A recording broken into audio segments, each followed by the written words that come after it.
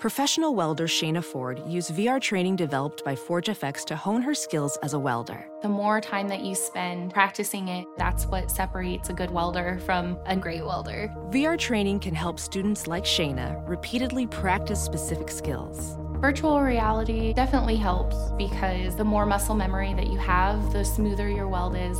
Explore more stories like Shayna's at meta.com/metaverseimpact.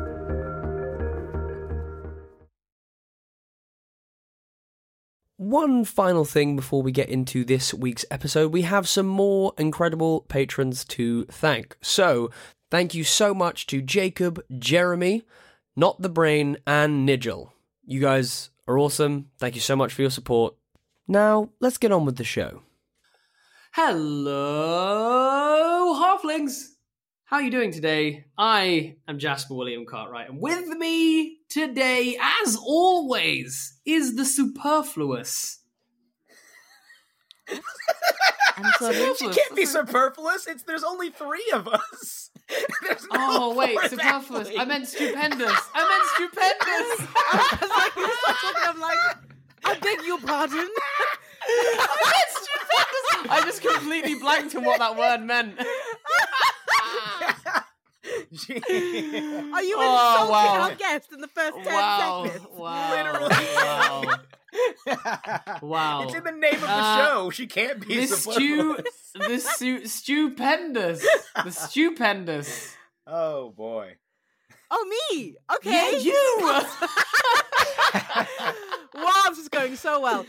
Leander, Natty, Lewis, Nyao, but everybody calls me superfluous, apparently. I'm never gonna live this down.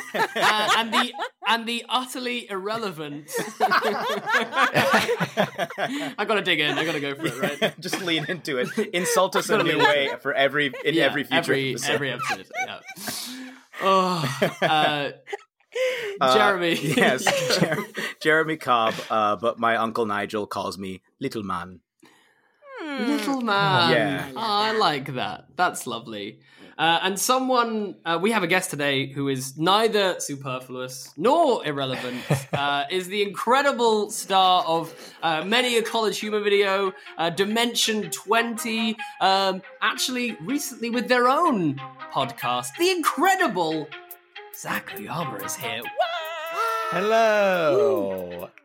You are not delicious! Well, let's listen to us talk about Fat Art in episode 3. Let's make them even more black. Oh my god! Vandal in the brawl. Learning, teachable moment. Yeah. Full Prince vibe. Woo. Is this the wrong dungeon and the wrong dragon? That's disgusting and I love it. We're about to get into something real big now. Hi. It's funny that stupendous and superfluous, sometimes it sounds like stupendous almost sounds like stupid, and then superfluous is like super, but they don't mean those. Yeah, exactly. I'm really glad that you understand why my dyslexic brain went whoop. Like, because I fully was like, yeah, superfluous. I would want to be superfluous.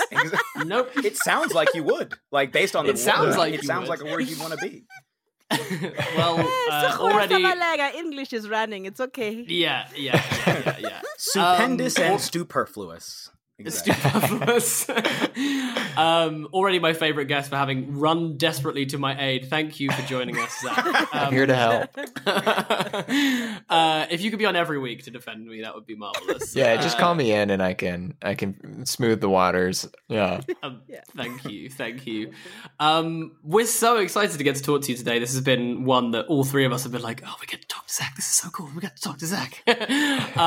So we wanted to start where we always start with our guests, which is like a bit of an origin story, a bit of a how you fell in love with D&D. I got started with D&D because I started working at College Humor many years ago, making sketches and doing all that kind of comedy stuff.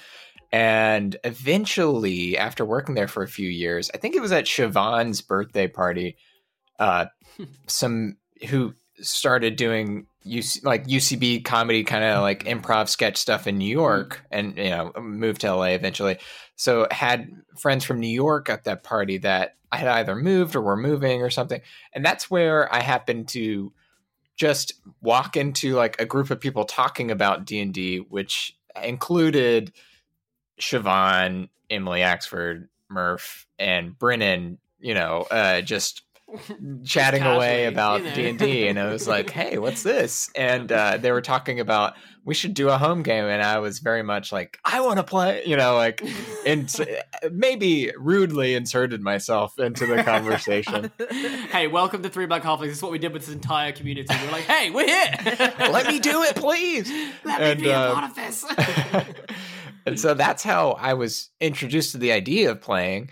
And then our home game developed, which was just Brennan DMing for me, Emily, Siobhan, Murph, and two other friends that are our friend John Wolfe, our friend Travis Hellwig, who aren't in the Dimension 20 crew, but John Wolfe was a producer at College Humor and EP of Adam Ruins Everything, that TV show. And Travis wrote for that show and was the head writer, I think, for a bit, and now works at Crooked Media. But they, very fun, good friends that are fun to play D&D with. But from there, Brennan eventually was hired at College Humor as just a writer, like the same job that I had. And then when they were developing stuff for Dropout, that's where Dimension 20 came. And we just took most of that group and then included two other, Allie, who was a cast member at the time, and Lou, who was just, in a lot of sketches and a good friend of Brennan. And that's where that started. Yeah. That's so awesome. I feel like there's a version of like where any fan of D20, if they ever get their hands on like a time travel machine, they're going to find that room in that party. I feel like that's going to be like the holy grail of rooms, the room where it happens. That's awesome. A lot of the stuff that you've done on College Humor has to do with your ethnicity. And I was just really interested to be like, what have you found your experience of being a POC and playing in like TTRPGs? Do you often like code? We always had this conversation of like, do you often code characters like to be specific to yourself or not? And just how that's been really. Yeah, I feel like D&D is such a great outlet for wanting to express yourself in that way, right? Where if you just like, look at the stories in media of like movies or cool action movies or whatever, where it's like, there's some casting is always pretty limited to like, when you look at the Avengers, how many like white dudes named Chris are in there and like, like, I don't know. What if there was someone who just had a little bit more of a complex identity going into that related more to me? And so that's like, always been very intriguing about it. And also just some of that like programming, I feel like is so ingrained that it's hard to even notice in yourself. Like when we were doing Unsleeping City, the first season of it, I think I've maybe said this on a different podcast, but I wanted my character to be like a firefighter paladin, and that's as far as I got. And I was like, oh wait, I could be Japanese. Like in my head, like it kind of defaulted to a white guy, which sucks. And it's nice to be able to challenge yourself in that kind of stuff, because some of that stuff is you feel a little brainwashed in some ways. But outside of that, like the Fantasy High was you're dealing with some more fantasy races and stuff, but that also like can be a way to look at stuff like that, where like my character is an orc raised by gnomes, and that's there are parallels to the real world there. Like, sometimes people are adopted, and like aren't of the same race as their parents, and that can be challenging in different ways. But yeah, it's definitely, I find it definitely a great place to explore that stuff. Yeah. I think it's kind of fascinating as well about what you said about defaulting to like a white guy. Like I definitely feel like it's so easy. We always talk about it on the show about how ingrained some of these things are. Like we had a huge revelation. We spent like 3 episodes digging into Tolkien and why so many of the things that are written in that book are really, really unhelpful, and just how a part of fantasy they are, you know? And so it's so easy to then just be like, oh, why am I playing this? This is not me. This is just, what? Why am I trying to play Legolas? Like, Right. I could be so much more interesting than Legolas, you know? I don't want to do an impression of Lego. Yeah. Exactly. I was thinking about Tolkien a while ago. I like tweeted something that was similar, or just dealing with the same stuff in a slightly different angle. That like when you look at a movie where they're like, well, they can't have two Japanese guys, that would be confusing or whatever, you know, like, or, you know, when there's a million white people in the same movie, like if you just look at the picture of the entire cast of dwarves in the Hobbit movies, you're like so look how different all those. It's so baffling. It's so baffling. But did you see some of the casting announcements for the Lord of the Rings TV show? I haven't actually. I saw that. Diversity. It looks like it's mostly a POC cast, in fact. Yes, really? it's looking good. They're fixing. They're going, oh, sorry, we fucked up. Let's fix that. I'm very excited. That's super really excited awesome. That's cool. I hadn't checked that out yet. Yeah. I'm exactly the same. I as an actor, I remember once being told the main reason I wasn't going through to the next round of casting was because there was going to be another mixed race character in the show, another mixed race lead, and they were worried that we would look like brother and sister. I was like, so annoying. I mean, like that was the genuine, like legitimate, like, hey, we're really sorry, you did a great job, but racist explanation. Like that was honestly like, I was like, come on, okay, we can do better than this. Yeah, that's a big thing I find actually at British drama schools. I haven't really been through the like American acting training exactly, but the British drama schools, a lot of them, not every program, but a lot of them will seem to cast people just based on type. So like you'll have like a baseline where everybody is roughly similar body types and complexions, and then you'll have like one big guy, one big girl, one or two people of color, like maybe an Asian person, usually one or two black people, like one black man, one black woman, like maybe a second one or a third person, but really but like they very much. And I think they're trying to break free of that nowadays. But that was something that I really noticed at a lot of drama schools, not just the one that I went to, but the ones that I've seen. It seems very common. Yeah. And it's the same, I think, in casting, where like we were just saying, where it's no, it's okay. We have our Asian person for this one. It's fine. We don't need Okay, cool. I'll just see myself. I went to a diversity talk at the Young Vic once, and this woman was talking about she was casting. What was she casting? It was like a famous TV show set in Scotland, I think. And she said that they were looking for a young Chinese child actress, about 13, 14, to play one of the characters in the show. And she literally said, and I shit you not, so I decided like to get creative. So I went to Chinatown and asked around at the restaurants to see if I could find... some Chinese children. Now she's saying this with conviction on a panel at the Young Vic. My man Stephen Kavuma came in with the fire. I was like, "That's a racist statement you just made right there." Wow. You went to Chinatown. Wow! I got creative and went to Chinatown. Okay. Oh boy! Wild. Ooh, boy. Okay. Yeah, that is wild. Cool. That is truly wild. Zach, your face and that was the best. Huh? Just one more time for me. Can you imagine, like, that's your restaurant and someone comes in like, excuse me. I'm assuming there's some Chinese children here. May I have them? Can I take one?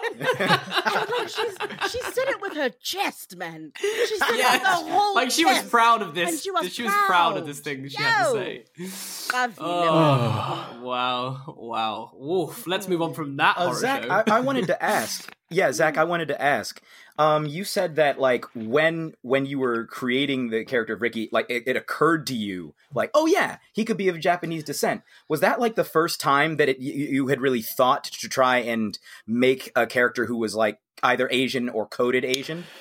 Yeah, I mean, I think it was the first time where I gave that more thought. You know, in my home game, I play a monk that's a human monk.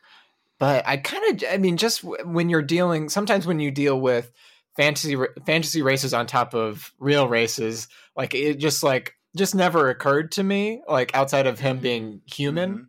And so like it just never really came up in my mind, for better or worse. That's I was in the same boat. I was in the exact like that's why I wanted to ask, because like literally I think it was when I was watching one of the adventuring parties where Lou mentioned that all of his characters were black, and I was like, oh dang, I've never thought about making one of my characters black. They've just kind of exist, because like you said, you're like conditioned to not think like it's either default white or just general, this is just a person who exists, and you don't it was only at that point that I started to think like, you know what, my next character is going to be black, right? It really changed my whole perspective. Well, Unsleeping City's nice in that it's like, it's within New York, so it deals with human beings in our world. So that was like, it was sort of an epiphany. And also it's like nice to like look at the books and be like, oh, the representation of a paladin is, I think it was like a black woman in the book. And so it's like, it was nice to like have, I think that's maybe the first time I ever thought about other races within, the fantasy world as well. So it's like, it was an epiphany, I think, for that season, which, makes me feel stupid in a lot of ways, but was also like nice to have. Yeah. It's really funny though, because recently been listening to a bit of like Into the Motherlands, and as a part of that system, they specifically ask what culture your character is from, and I suddenly went like, oh, if you'd have asked me that when I first started playing D&D, I guarantee you I'd have thought to code my character as black. Do you know what I mean? Because I feel like that for me feels like a more intrinsically a unique question, I guess, rather than just like what race are you, like what do you look like? It's more about like, no, what are the things that inform your beliefs? What are like where do you come from? Who are your people? Do you know what I mean? I think that's a very different question. And I wonder whether, because it's about how we phrase those things, right? And I think that for you, it was phrased that, oh, you're in New York now, you're a human. So, you were like, oh, if I'm in New York and I'm a human, oh, I'm an Asian man in New York. Do you know what I mean? Yeah, like, I think that it's suddenly, as soon as someone phrases the question differently. But it's funny though, because I felt exactly the same. I felt really stupid. I was like, oh, really? Like, oh yeah, I can play a black character. Or, wait, do you know what I mean? And it is that instinct of like, oh, I feel a bit like, how did I not think of that? But I think unless when it's like lacking in the prompt, you just it's like it takes it away from your like from your mind in a weird way. It almost feels like in terms of core D&D, like the almost like black or Asian or whatever aren't a part of the lexicon of the game, so it feels then weird to then actively introduce it. That's at least how I feel about it. I don't know how you feel. Like, do you know what I mean? Like it feels that makes sense. Not there, I guess. But actually, talking about Ricky and some other characters, I was really interested just in your general approach to creating characters. I'm a big fan of Gorgug. It's one of genuinely one of my favorite. I think the fan art, I think it's like episode 1 where he's just crouched in the really small bedroom with the gnome parents. It's really, really funny. And I love it. So we're just interested in like your general approach to creating characters. Is there like an idea that it keys you in, or is it a race or a species, or whatever? What draws you in to start a character? Totally. I feel like there's a few ways to approach it. For me personally, like for Seasons of Dimension 20, there have been times where it was like, I don't have a strong idea going into this meeting where we're going to talk about. I have some vague ideas. But when we're trying to figure out what our party is, like, I guess we kind of need a healer. Yeah, it seems like I could be a healer. What's a healer in this candy world? I guess it's sort of like and then like looking through the source book, like, oh, this warlock, like you can kind of like find a character from those limitations, because sometimes like the blank canvas of like thinking of a character is really daunting. So just when you put up those walls, it can be helpful. And same with like even like sketch writing or whatever else, like if you have a specific thing you're trying to write versus like write anything, that helps a lot. Yeah. So that's like maybe how I found Lapan in that season. But for Gorgug, I think we were just trying to think of like, since it was fantasy high school tropes, to just going into like my personal like brain Rolodex of like people I knew growing up and people, and just movies and stuff. Like, yeah, like a shy kid who like is actually full of rage, like that. I knew that kid in high school. Like, wow, that kid got in a weird fight. That was crazy. He beat up that jock. Like he knew how to fight. Like, how did he know how to fight? It's kind of like The Water Boy, if you've ever seen that movie. So like, yeah, there's like tropey flavors to find there, and like, yeah, I feel like I've seen like orc barbarians that are, obviously full of rage and like there's a bravado or confidence there that I thought would be fun to flip. I think that's one of the things that makes Gorgok such a fascinating character, though, because I remember, I think I hadn't twigged that he was a barbarian until you like decked someone on the playground, right. like halfway through or something. And I was like, oh, and I was like, that's really cool, because I think that there's this real pressure. I think when you come up with a new character of like, I've got to come up with something super original, and which is ridiculously hard to do if you're playing like 5th edition where there's only a finite amount of classes and species and etc. And so suddenly to just see a character played in an entirely different way, I was like, oh, this opens up so many more avenues. Like characters that you can play if you're just simply playing against type. You know what I mean? Like on purpose. And I thought it was really, really, really, really interesting. And I really, really enjoyed it. One of the things that I think, Jeremy, you'd actually mentioned it, was the Rotating Heroes podcast. This is a really, really cool idea. And I wanted to know how has it been DMing in that? Because, I mean, DMing for, like, all new players every time? Are you crazy? Is my first question. And then the second question, just sort of like, how is that experience? Because it's, I must confess I haven't caught up completely, but I'm really excited to listen to no worries. Yeah, it's I've only 2 campaign episodes are out at this point. Because it's 2 campaign episodes a month and 2, like, kind of talkbacks a month. That was the pace I could handle as a new DM and like editing the podcast and stuff. So the experience has been really cool because I've wanted to DM for a really long time, but have found it so daunting. Even for a person who like plays D&D as much as I do, I feel like it can be scary to break into the DMing side of things. And also just like was a little nervous about doing it just because it is kind of a very public way to fail show like yeah. I'm going to show everyone how to I'm learning how to ride a bike right now, and it's embarrassing. Welcome to my live stream, everyone. I'll be learning how to dive. May belly flop a few times.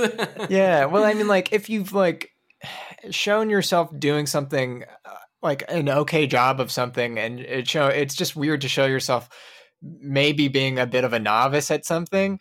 And so like that was kind of a thing that I wanted to like DM more for friends before I got into it. And I only did it like maybe twice before actually doing the podcast. So, podcasts are nice in that like it is a little more friendly to it rather than like doing a live stream or something, which can be a little harder. I feel like to, you can, because if I stop and like, exactly. Look up a rule or whatever.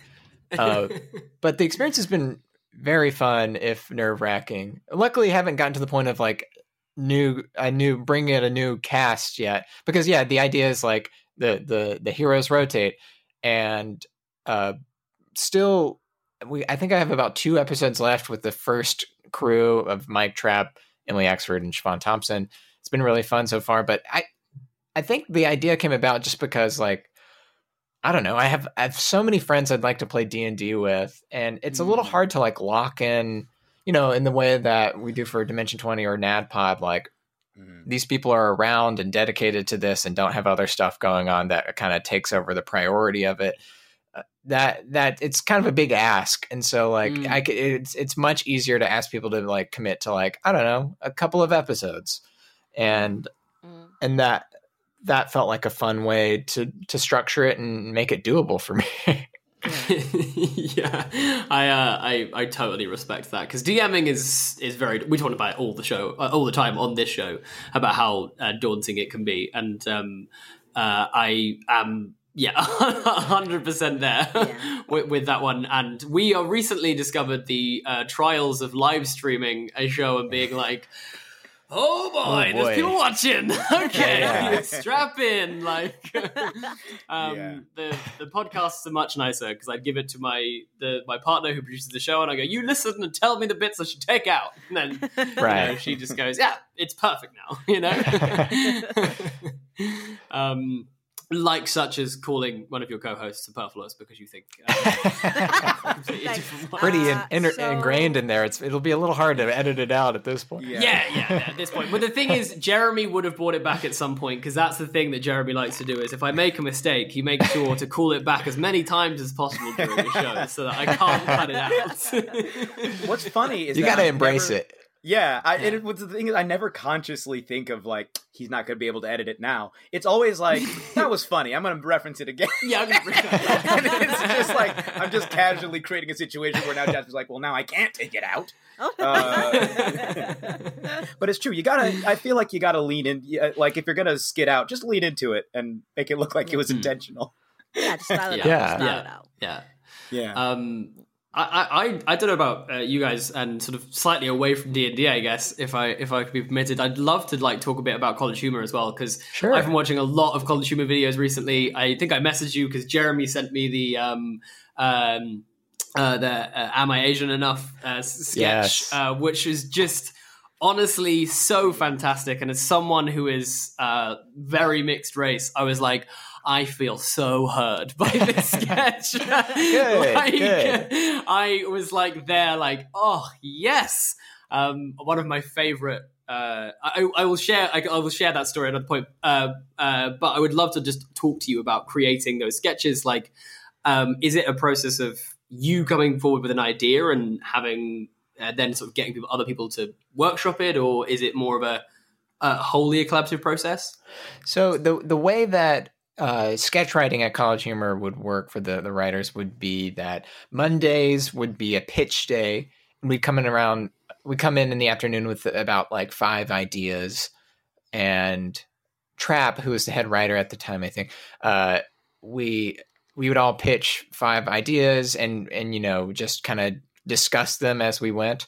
And like people would say like, I like that, but like, what about this part of it? And like kind of like fine tune it, or like, what if it was like this spin on your original idea, and like, sometimes elevate it, or like the conversation would lead to a new idea that's maybe better. So we just kind of like workshop it in a meeting on Mondays. And then at the end of that day, you'd get assigned 2 sketches to write. And it would be some version of the things you talked about, or if there was like maybe some kind of like larger like holiday kind of thing that someone wanted to write it, that College Humor wanted to sketch for, that would maybe be assigned to someone else. And then for the whole week, on top of like being in sketches and helping with edits and other things, you would write those 2 sketch ideas. And we'd have a meeting on Thursday or Friday where we'd bring in the sketches and we'd all read them together and then pitch on them. And then on the following Monday, you would turn in a revised draft. So that would be the writing process every week, working there. And I think for Are You Asian Enough sketch, that was an idea that Trap pitched. And he, it was very funny because like I was the only other Asian writer at the time. And he was like, is this an idea? And I was like, yes, that's an idea. Yes. And we kind of like went through. Yeah, it was just a very organic idea that like was very cathartic and fun to write. that we had just a well of specifics for immediately on hand. So that's always fun. Yeah. Yeah, I honestly was like bailed over laughing at that one. And the story that I was going to tell is basically it was the first time I'd ever used a certain word which you don't normally use, which when referring to a black person, and I basically had heard it when I was on the playground when I was like 10 or something, and one of my friends had said, "Oh, only a black person can say that to a black person." It's time we thank this week's sponsor, Scent Air. Halflings, let me ask you a question. Do any of you suffer from nose blindness, or did you suffer from nose blindness? Because I used to, until my wife introduced me to what you could do with a space if you made it smell, a little bit better. Scent Air has over 30 years of experience scenting homes, stores, event spaces, and beyond. And now you can shop online and scent the mood of your home or business. Scent Air diffusers are sleek and fill your space with a vivid and subtle fragrance for up to 300 hours. Just imagine filling your home with the smell of fresh linen. Just imagine filling your home with the smell of fresh linen sheets for 300 hours. The Scent Air app also lets you schedule your fragrance and control the intensity right from your phone. Scent Air is available online in the US, Canada, and now in the UK and France. And now you may be thinking to me, well, maybe do I need this? Do I need this? Let me throw out something for you. Imagine scenting your D&D spaces. You've got a crew coming over and you really want to get them into the mood. So you light your candles, you get your snacks ready, and then what do? You fill the room with a gorgeous scent that is so evocative of the world that they're going to be in. Perhaps your party is going to explore a new and incredible marketplace, and so you fill the air with Tuscan orange scent, or even pink grapefruit, or sun shower. Or maybe they're going to a sophisticated party, and so you fill the air with a dark vanilla pomelo scent. Or perhaps it's a classic pirate-themed adventure, and so you fill the air with an ocean scent, or island breeze. This year, try luxury home fragrance trusted by pros by going to scentair.com and using the promo code HALFLINGS for 25% off your first order. That's HALFLINGS for 25% off your first order.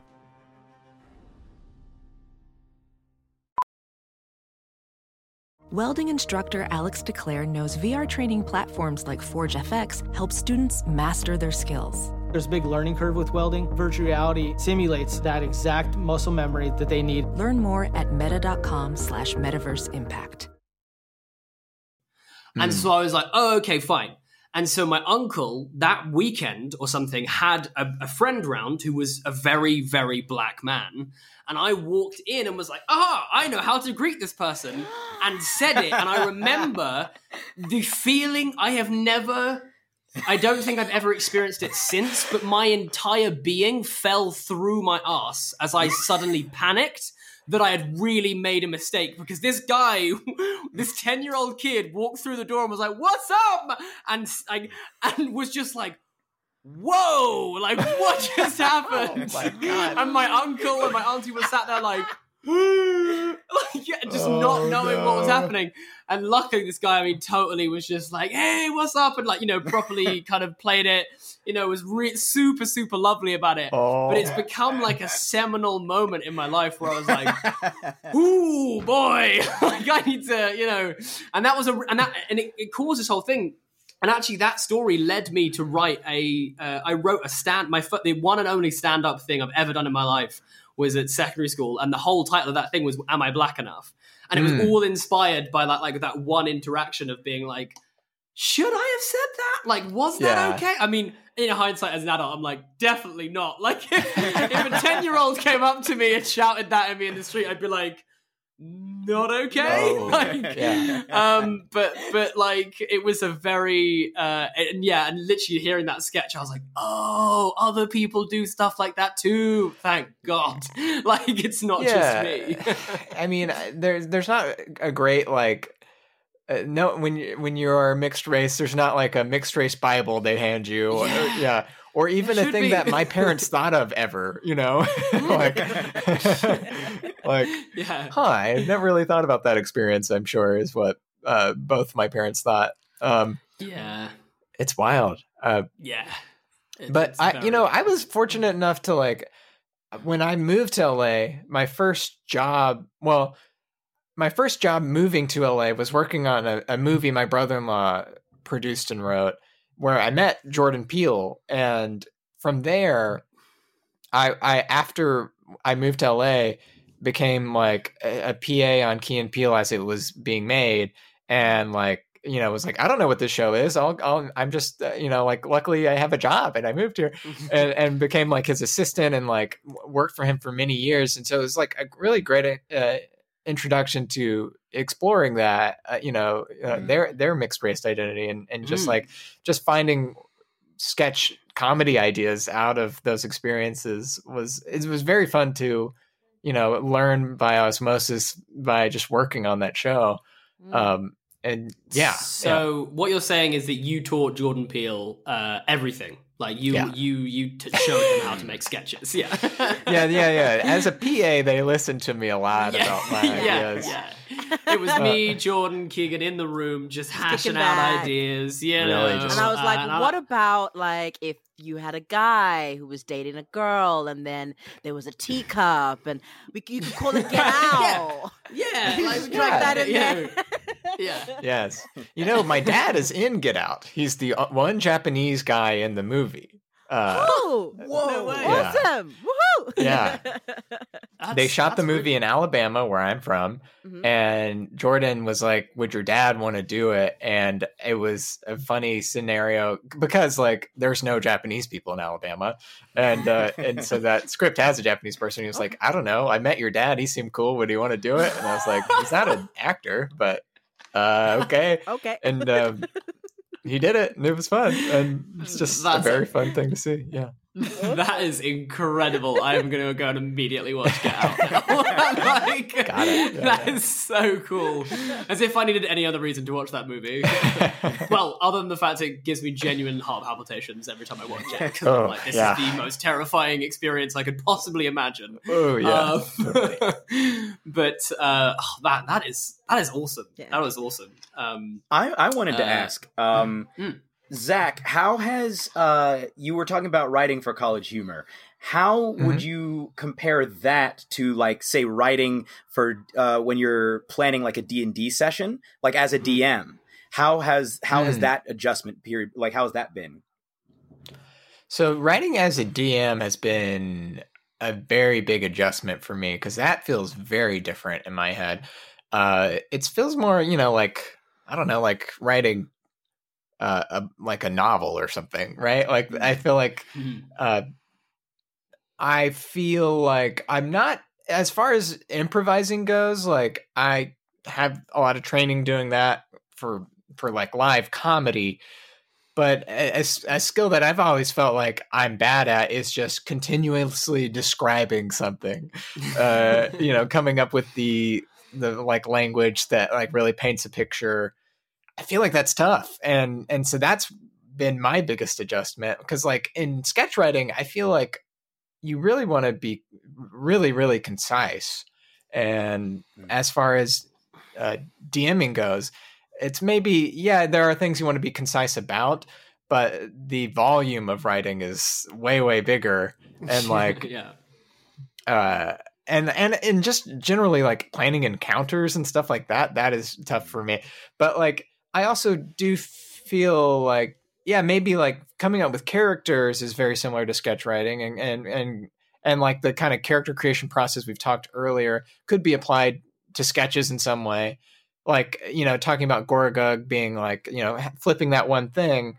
That's like, I feel like a big facet of sketch writing is, like, or like improv is finding the game of the scene or the game of something, is to use UCB's term, which is like, what is the one thing that is like the repeatable joke of it? And that, and like Goragug's repeatable joke is that he, despite being this big, powerful, you know, barbarian, is uncomfortable in his own skin and a little like awkward.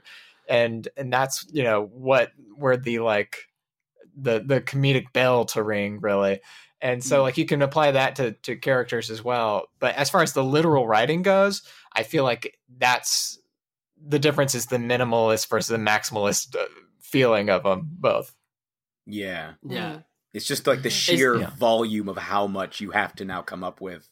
And then like I guess in improv, I haven't had like UCB training, but from what I understand, you always are counting on your partners to kind of like, if you run into a spot where you're like, the partner can jump in and be like, aha!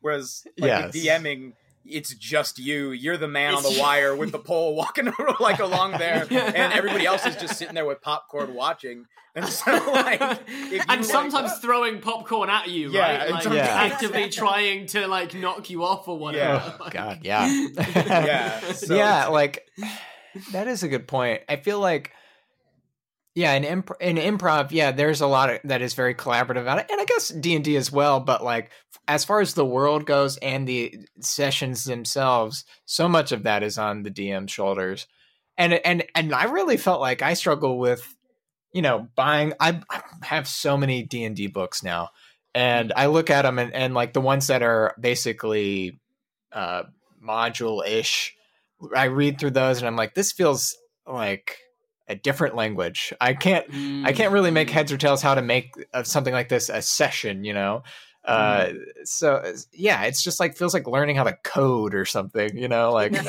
your computers or something, like it's like learning a new language almost.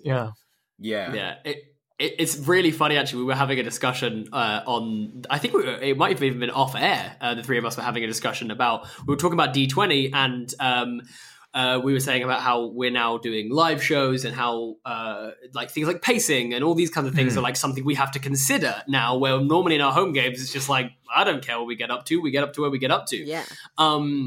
And we were sort of saying how like our kind of like core actor training, as all three of us are like kind of very classically trained actors who've done a little bit of improv but not a lot, means that we have like this need to like find every morsel in a scene and like really dig into it and keep going and going and going and going. And do you know what I mean? Versus like on D20, you guys just like, the scenes are just like pap, pap, pap, pap, they zip and then you move on. And I'm like, man, there is so much more stuff that I would have to go into there. Like, there was, why were the curtains in there blue? Do you know what I mean? Like, Brennan's got to be telling me something. Yeah. And I was just interested how that has translated for you, your experience of doing that UCB training and that improv training, again, going into playing both in, I guess, in home games and in sort of ones where you're being recorded and you've got to hit certain notes, I guess. Totally. Yeah, when you're doing a home game, you're like getting snacks, you're hanging out, you're like, let's just like explore this room for 3 hours or whatever. And that's so fun. And it's, but like when you're doing D&D as entertainment, it has to be a show as well. And certain shows like Critical Role or whatever, like they do get away with like fully exploring stuff just because their episodes are like 4 hours long. Yeah. And so that is like they've established this format where they can do that. But when ours are, a little more about like, the comedy of it, and that is like a big focus of it, going back to like the improv stuff, in improv, when a scene has gone on for too long and when that scene needs to be done. Especially in a live audience when people are like, you guys, this isn't funny anymore. This isn't funny anymore. Where I feel like with acting, it's like, it's not a scene unless someone's crying. Like that's that's my drama school training. Like unless someone's broken down and is like, what is the meaning of life? Then you haven't dug far enough. Yeah. Guys, we're doing The Odd Couple. Why are we ever? I feel like we just need John Wright in the room with a little 2 sticks going, is there more? Then we'll be fine, Jasper. Like just clowning in the room. Yeah, John Wright was our clowning teacher who literally had these little clackers and was just like, come on, more. Like it was further, yes. Yeah, absolutely. Brutal. Push it further and then too far. Whoa, too far. In our so it's like that. Oh, go ahead. Sorry. No. Please continue. Yeah. All I was gonna say was, speaking of what Jasper was saying, in our last episode, we had like a 5-minute talk about what Jasper's character's spectral dog was like, like just while they were resting. Like we had like it was like a full on like diversion about this dog trying to climb a tree and like floating to the top, and then we got stuck on like this idea that it was just floating in midair, like glitching game, out of the tree. video game idling animation. Just like standing there, and it was this whole thing. It was so long. This has nothing to do with anything else we're doing. Well, that's also like so important in some ways to like flesh out. No pun intended for this ghost dog, I guess. It's the opposite of a pun, I guess. You want to flavor that stuff and dig into that stuff as well, because like when something happens and like, you know, not saying this would happen, but like don't kill my dog, Zach. Don't kill my dog. Kills your ghost dog. You know, that experience informs the feelings around it. You know, absolutely, it makes it feel realer. The more time we spend with the ghost dog, the more it'll hurt when I kill it. Oh, don't you dare! Oh God, please don't. Dog. I mean, it's just a reskinned Hound of Ill Omen. So so he can summon it. It's okay if he does. Like, he'll just come back. Yeah, he'll just come back. Okay. Good. But it's fascinating actually, just thinking about what you were saying then about kind of improv and the nature of improv versus the nature of like DMing. I feel like it's almost the exact opposite in some instances, because whilst obviously your players, there is a rule set and everything, generally your players are doing whatever they can to circumvent whatever you have done.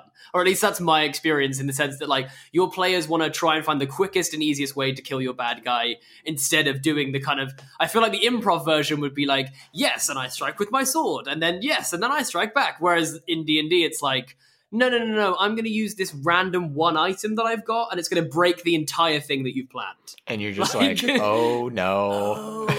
But that is like, yeah, which it's is funny. Great. Yeah, it is funny to see how they go get around your plans. So far in this podcast, like it's been so on the rails. I felt like I've tried to make it so on the rails, just because if it's off the rails, I really don't know what I would do at all. And so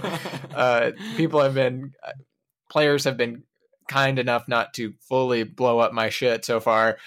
So it'll come, Zach. Don't you worry. I know. But like I think that is luckily part of D&D, is like, that is part of the fun, is like when they womp you, it's good entertainment as well. It's brilliant. It's brilliant. There's nothing better than Brennan's face when he's like, well, let's get out the box of doom, you know? Like that's like, those are the best moments, you know? So I completely agree. So one thing that we always do on this show, we always ask our guests for a tale from the table. This can be anything. It could be something that you've streamed, something that's out there, like on D20 or NADPOD or whatever, or it can be something from your home game. It can be something the only thing we usually ask is that it's something ridiculous, funny, chaotic. More chaotic, the better, generally. But just anything that like springs to your mind. That you love, whatever. We'd love to hear it. Okay, two things spring to my mind. One's kind of quicker. I guess they're both pretty quick, but it doesn't have to be quick. You can take as much time as you want. For sure. The most chaotic in a completely unhelpful, off the rails kind of way, not even as characters but as people, moment I think I've ever experienced at a table was when Allie and I, I forget what season of Dimension 20 it was. Someone posted a clip of it and I retweeted it recently. Oh, I know what you're talking about. Okay, good. Yeah. Siobhan was trying to think of the name. It was in the live season. I think, wasn't it in the live season of Fantasy High Season 2? Or sophomore year? Well, you know what? I don't think it was, because I remember Trapp reviewing it, which he had to do as his job for the filmed ones. It was a season. High. Yes, where like Siobhan was trying to think of this character's name off of something Doolittle, and it was from My Fair Lady, but she was just like struggling to come up with the name, and I just made a joke of like, oh, Dr. Doolittle, and then Allie just started laughing at that, and we're not in this scene that's happening at all. We're just kind of sitting there, and Allie is just laughing at that idea of Dr. Doolittle, and then in trying to quote Dr. Doolittle says, "I can see my own dick," quoting Eddie Murphy, not as Dr. Doolittle, but as the Nutty Professor. And so like this other D&D scene is happening, and you can see my face like go like, what? And like us quietly laughing, like, and I'm laughing my ass off, and I'm trying to explain to them from across the table that's the wrong movie. But I don't want to, you know, like trying to just not make this be the focus, but we are literally quietly crying with laughter while Siobhan is doing a different scene at just the amount of mistakes that took to get there.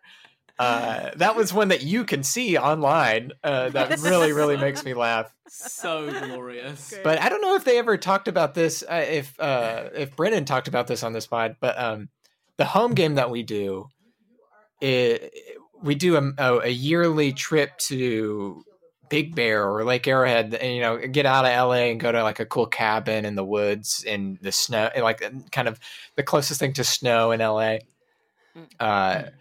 And just do like a weekend D&D getaway. And it's so fun. And, you know, it's just like, you know, the glory of home games of just like eating a bunch of food and, you know, having a couple drinks and just chilling out and just having a fire and just really just having fun with that. But Brennan tried to create this encounter, I think it's basically a year ago now, where he was trying to make our characters run away, make it just too overwhelming that we would have to run. And we were all of our characters like get ambushed on a pier by literally 40 plus vampire spawn.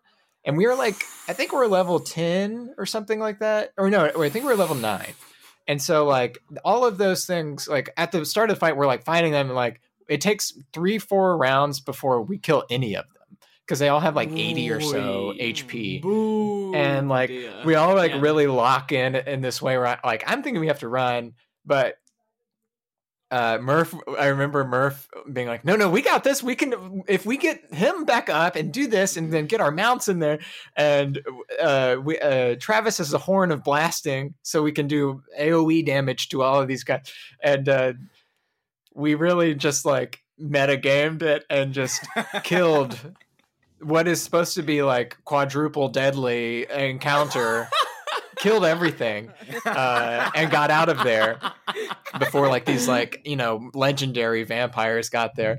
And it was so funny to watch. There's also like videos of this on, I think, Instagram of us like screaming at Brennan like, we got you, fuck you, you know, just like really like giving him a hard time while he's like, oh no, because he calculated the experience that we need, that we got from that, and we got enough experience to level twice. in a campaign where we had leveled like once every 8 months, maybe, you know, like, or, you know, it's been a while since we leveled up. We leveled up twice, and we were nice enough to him that we were like, we'll take a level and a half. But it was so funny. That is, yeah. You introduced grinding into D&D. Yeah. I love it. Like, that's just given me a fabulous idea. In our campaign, we just left a bunch of crocodiles like mid-battle. I'm thinking we go back there. We just take out all these crocodiles, get ourselves, just grind and get it done. You know, just get those levels up. Yeah. It is so funny because it's such bad, like.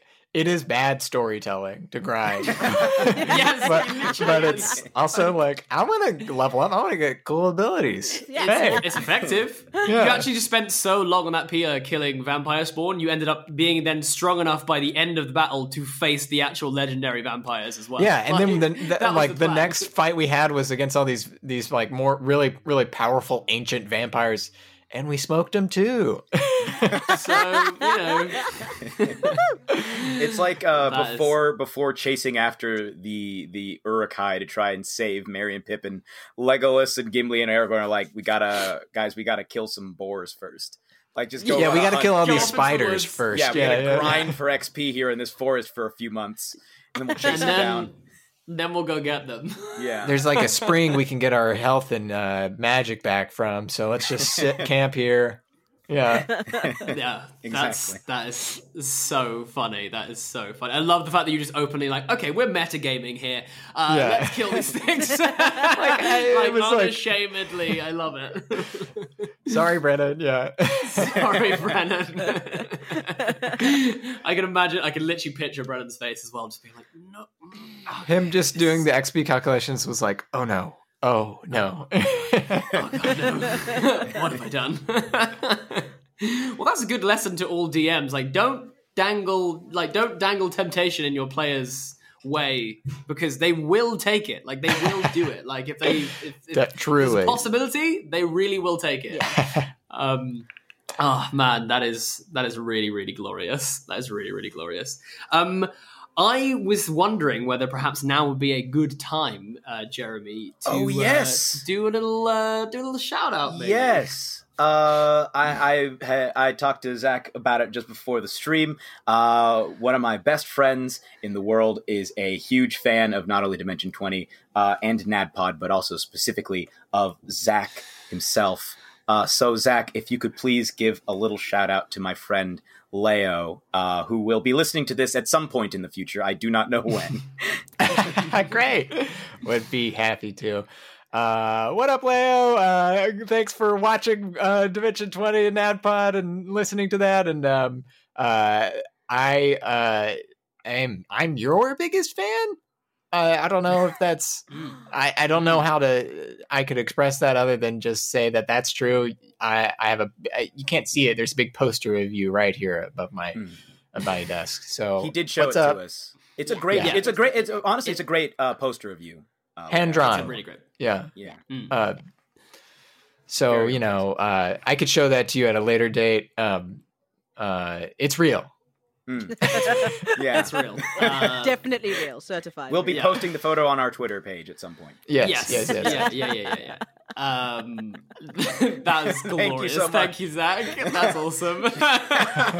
She's never gonna see this coming. It's gonna be great. First, she doesn't know we're interviewing you, so when that pops up, she's gonna be like, and then when she listens to the episode itself, wow, she's going to ascend to a higher plane of existence. It's very funny, actually. I don't know if you've ever experienced this, Zach, but like I was on the phone to one of my best friends today.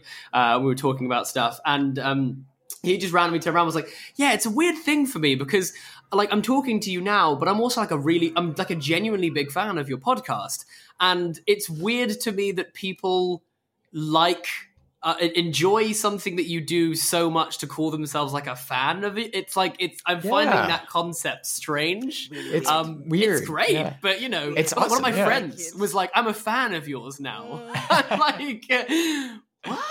That's how I feel about like NADPOD, which I have been fortunate enough to be on a couple times, but like I just listen to that podcast.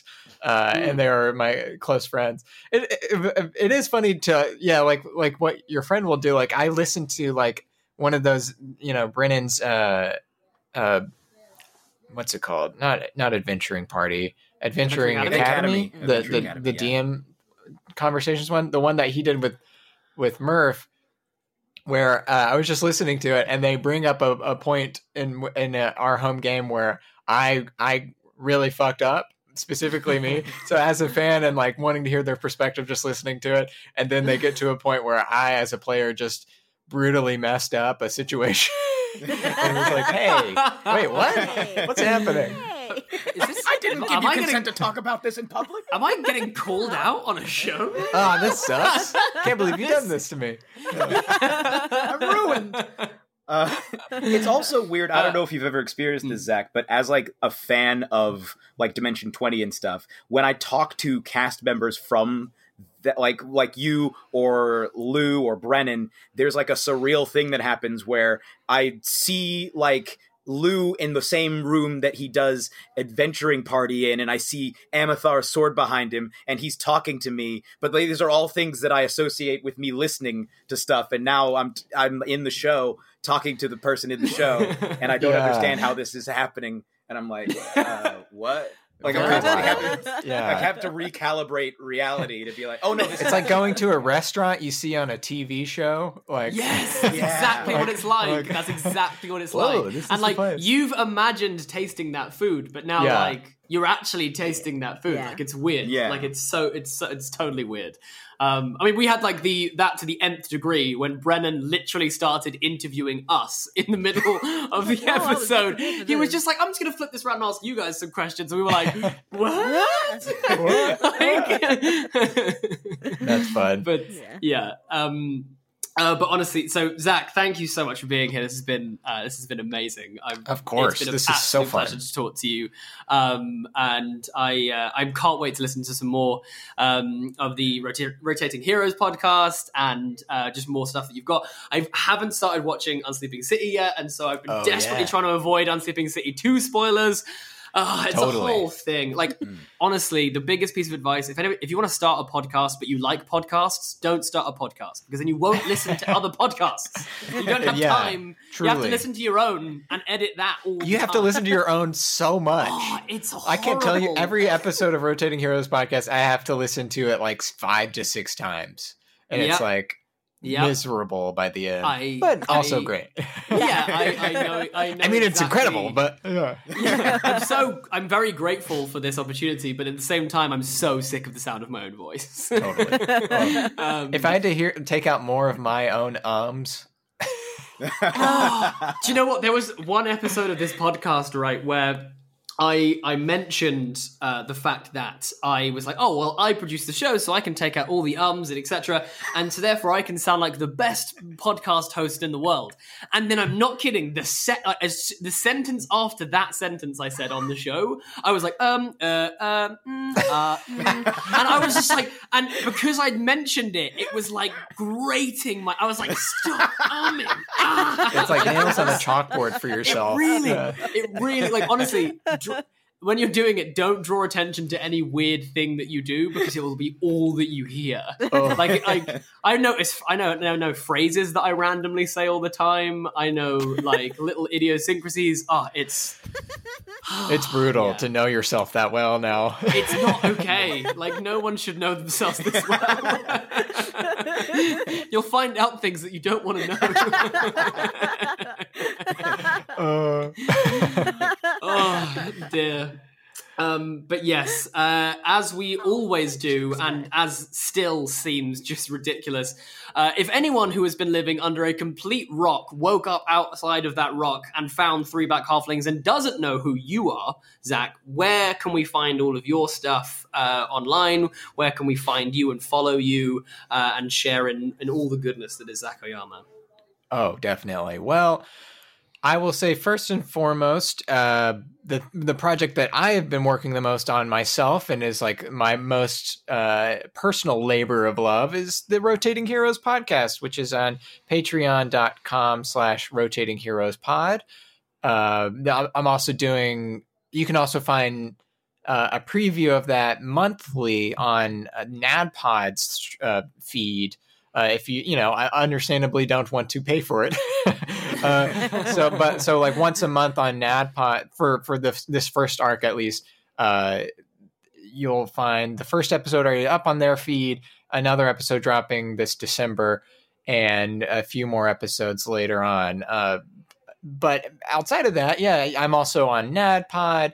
And then, Dimension 20 as well. And on all social media stuff, at Zach Oyama, ZACOYAMA on Twitter, Instagram, even TikTok.